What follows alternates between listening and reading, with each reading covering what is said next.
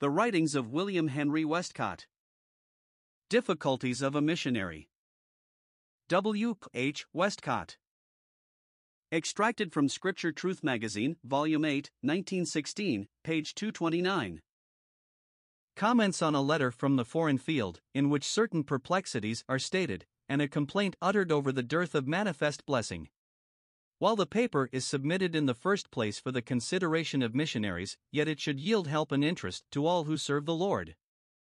My dear brother, your correspondent in China would like to see something in your pages dealing with the difficulties we as preachers of the Word face, in the failure to see the signs following which from the Scriptures we are led to expect.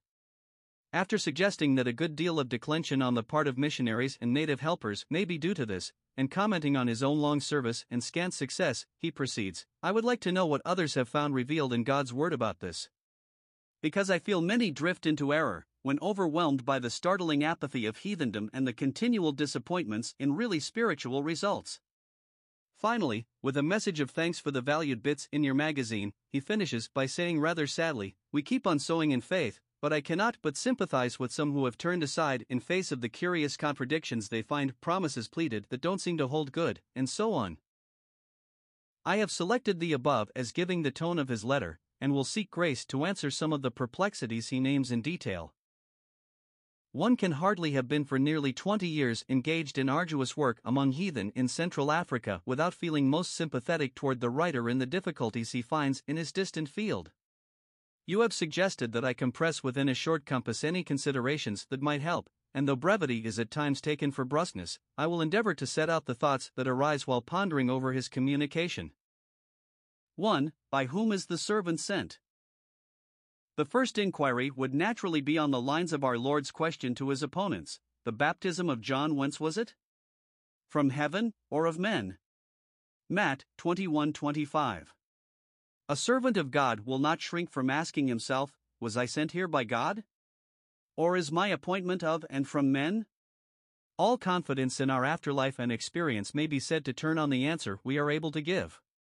If one be able humbly to reply, I know that God sent me where I am, then, come long waiting for success, or come success speedily, we are encouraged to go on.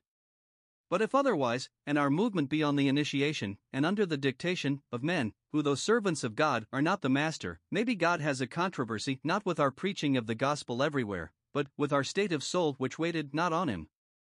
It will be noticed that there are two hormas in the book of Numbers. Both are concerned with the heathen Canaanites. In the first case, the Israelites went against them on their own initiative, and the Horma in Numbers 14 verse 45 referred to their own cruel disappointment and discomfiture. In the second case, they first placed themselves in the Lord's hands, and then were sent by him, then the Horma in Numbers 21 verse 3 was the discomfiture of the enemy. Be it remembered that for a messenger sent of God to the heathen it is written, to whom he was not spoken of, they shall see, and they that have not heard shall understand. We have personal experience of this. We were 7 years working with our Congo tribe ere we could baptize a convert. But God fulfilled his word, broke down the apathy and the opposition in numerous directions, and encouraged his servants in widespread interest and much blessing, continuing at this day. 2. The effect of the condition of Christendom. The second thought that impressed itself on me as I weighed your correspondent's perplexities was that we cannot escape from the results of the general condition of the Christian profession. We are part of it, and the Spirit who dwells in us is he who dwells in every true Christian, and in the house of God as a whole. His power is undiminished, and he is working as distinctly for the glory of Christ as on Pentecost's memorable day. But the mode of his activities is very decidedly affected by the state of things amongst us. The rule in apostolic days was immediate blessing with the preaching. The rule in Laodicean days is for the mass to be heartless, and the individual, after some knocking, to be awakened to the voice of Christ and blessed. We have certainly passed out of the first, we are almost as certainly in the second. Man asserts his self-sufficiency, and alas, his steady progress towards divinity, and can the Holy Ghost trust blessing into the hands of men whose trend is practically anti-Christian? Happy those who are delivered in spirit from this age, and seek to do the Lord's will in dependence upon him, yet they must bear the sorrow of the state of the people of God, as did the prophets and men of God of old. Even Joshua and Caleb, with all the individual faith they possessed and the readiness to go on that they showed, were required to identify themselves with the people of God as a whole, and the success they longed to see was in their case postponed for 38 long years because Jehovah was grieved with that generation. But it came. The experience of most missionaries who look for new birth and true discipleship in their converts is that the Spirit of God keeps them waiting for a more or less extended time ere blessing takes a widespread form. 3. The need of the fear of God. With the third consideration I have to offer, all may not agree. But it is put out as a personal conviction, and speaking as to wise men, your readers may judge what I say. The gospel was not presented in the ways of God till the testimony of his creatorship and of his righteous law had had their place. The approximate result in souls who were affected by these testimonies was the fear of God on the one hand, and moral exercise on the other. The truth that God is has its corollary in this, that he is a rewarder of them that diligently seek him. The ever-present thought of God before the mind leads it into exercise as to the difference between good and evil. There is no inherent power in man to attain the good or to conquer the evil, hence soul distress, which it is the genius of the gospel to meet. Applying this to the question of labor in a heathen field, broadly speaking, we may find ourselves led to press primarily the truth of the being of God, his majesty and power, his omnipresence and omniscience.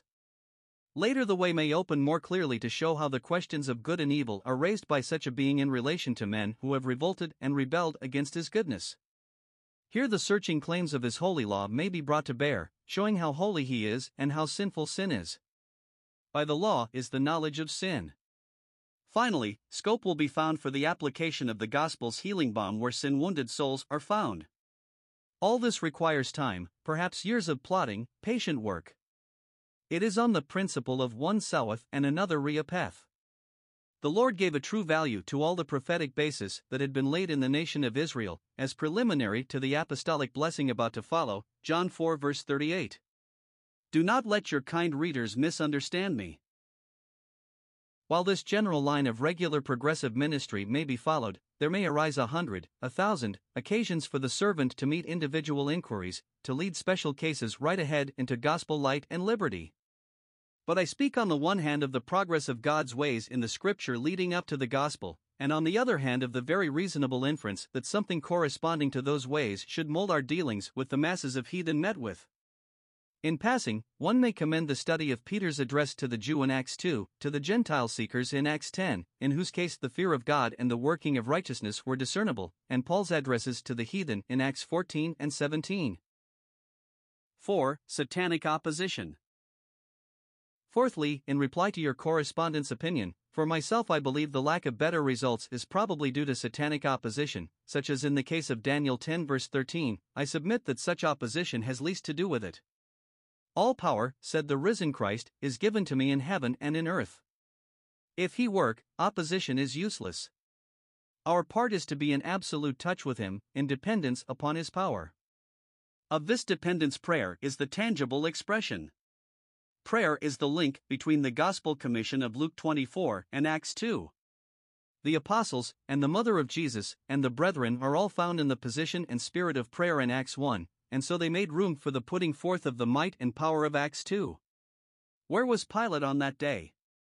Where the Romans? Where the religious opposition? Where the power of Satan? The enemy may rage and fume and organize when the blessing is come, but he cannot prevent it coming. Hallelujah! 5. The practical results. Then comes the complaint in the fifth place, that converts have so little sense of sin, and so little intuitive knowledge, apparently even by the Spirit, of what is becoming to Christianity. He says, years after our converts have been recognized as Christians, we find that their consciences still seem dead as regards most glaring sins. We have to tell a man this is wrong, or you must not do that, about most ordinary things, as if even years of Christian exercises had developed no sense of spiritual guidance or inward perception. Now let us remember that there are cases where the grace of God refuses all method. In heathendom, souls are at times undoubtedly converted who have had little previous self-knowledge, little light as to the absolute holiness of God, scant experience of the bitterness and heinousness of sin. They are suddenly snatched as brands from the burning, and handed over from the devil that sought their doom to the Savior who loves them. These have a whole world of spiritual exercise to confront: the discovery of the perverseness of a natural will opposed to God's control, the diagnosis of every habit and custom of their lives in the light of a slowly growing knowledge of Scripture, the temptation at every turn to do what they have been accustomed to do in their heathen days without asking counsel of God, the immoral training of their generation which leads them to think many things meritorious which we know to be holy, foreign to the Christian regime. For all these things the grace of God provides, but souls are slow even in nominally Christian lands to lay hold of grace's provision for a godly walk. Let us have patience. Nearly all the epistles bring us up against the conditions in which the early converts moved, and many a sad fall was there, many a state that caused the apostles anxiety, some things that well nigh caused disruption in the church, certainly compromising gravely the truth of the gospel, and deeply serious moral scandals. Some were met by discipline, and some by ministry, but all only served to bring out in more detail and in permanent form the conduct suitable to that grace of God that bringeth salvation to all men. If the preaching of apostles had such setbacks, may we expect less? The ministry of a living person. Then in ministry, do we present the living personal Jesus? If we speak of the miracles or parables or incidents of the Gospels, do we expound them or present him? In telling of him in his suffering, triumph, and present glory, do we ourselves throb with the reality of his love, realizing him to be near and dear, and not only everything that we need for time and eternity, but also the exponent of the living and true God to us, his resource for all the requirements of the universe, and of the saints through all ages? Affections formed for him, desire for his company, and his approval soon induce a distaste for sin, a keen instinct against it, which faith alone even in the great verities of Christianity will not do. For what kind of results do we look? Further, be it noted that great writers, and thousands of prominent Christian workers, mistakenly look for the influence of Christianity in due time on the great unchristian faiths of the world, and suppose there is to be a great movement among religiously inclined people in the direction of a wholesale reception of Christianity. One such writer issues a book styled Conversion by the Million, cherishing the vision of the total abolition of poverty, ignorance, war, and devilry. Many seek to pave the way for a sort of rapprochement between Buddhism and the Christian faith, popularizing the latter by showing in how many features Buddhism resembles it. The true inward meaning of the Lord's coming for his own, the present eclectic calling of the church, and the change of testimony after the church has gone, seem to be missed by such. Perhaps willfully by some, for it involves the utter condemnation of man as he is, and the consequent uselessness at bottom of many of the philanthropic efforts to evolve him successfully in which they glory. What is success? Finally, being assured before our God of the divine character of the service to which we have been called, let us seek in every way to be conformed to God's ways and will in that service, knowing that when the Lord Jesus returns and all our deeds done in the body will be reviewed, and our work inspected, he will reward good and faithful work.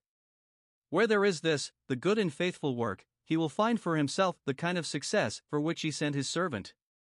Was the cross success? Was his spending his strength for not success? Was accursing Peter, a cowardly lot of disciples, a betraying Judas, success? Was a compact of Jew with Gentile to crucify him success? Yet said he, my judgment is with the Lord, and my work with my God, Isaiah 49. It was good and faithful work, and his God gave him in resurrection a countless host of souls, the result of his self-sowing into loneliness and death. If we find long years after our earthly service is closed that God gave the greatest results to our sowing after we were supposed to be dead and done with, will the discovery not reward us amply for our apparent lack of success? May the Lord encourage each tried worker in every part of his work. Faithfully yours in his service, William High. Westcott.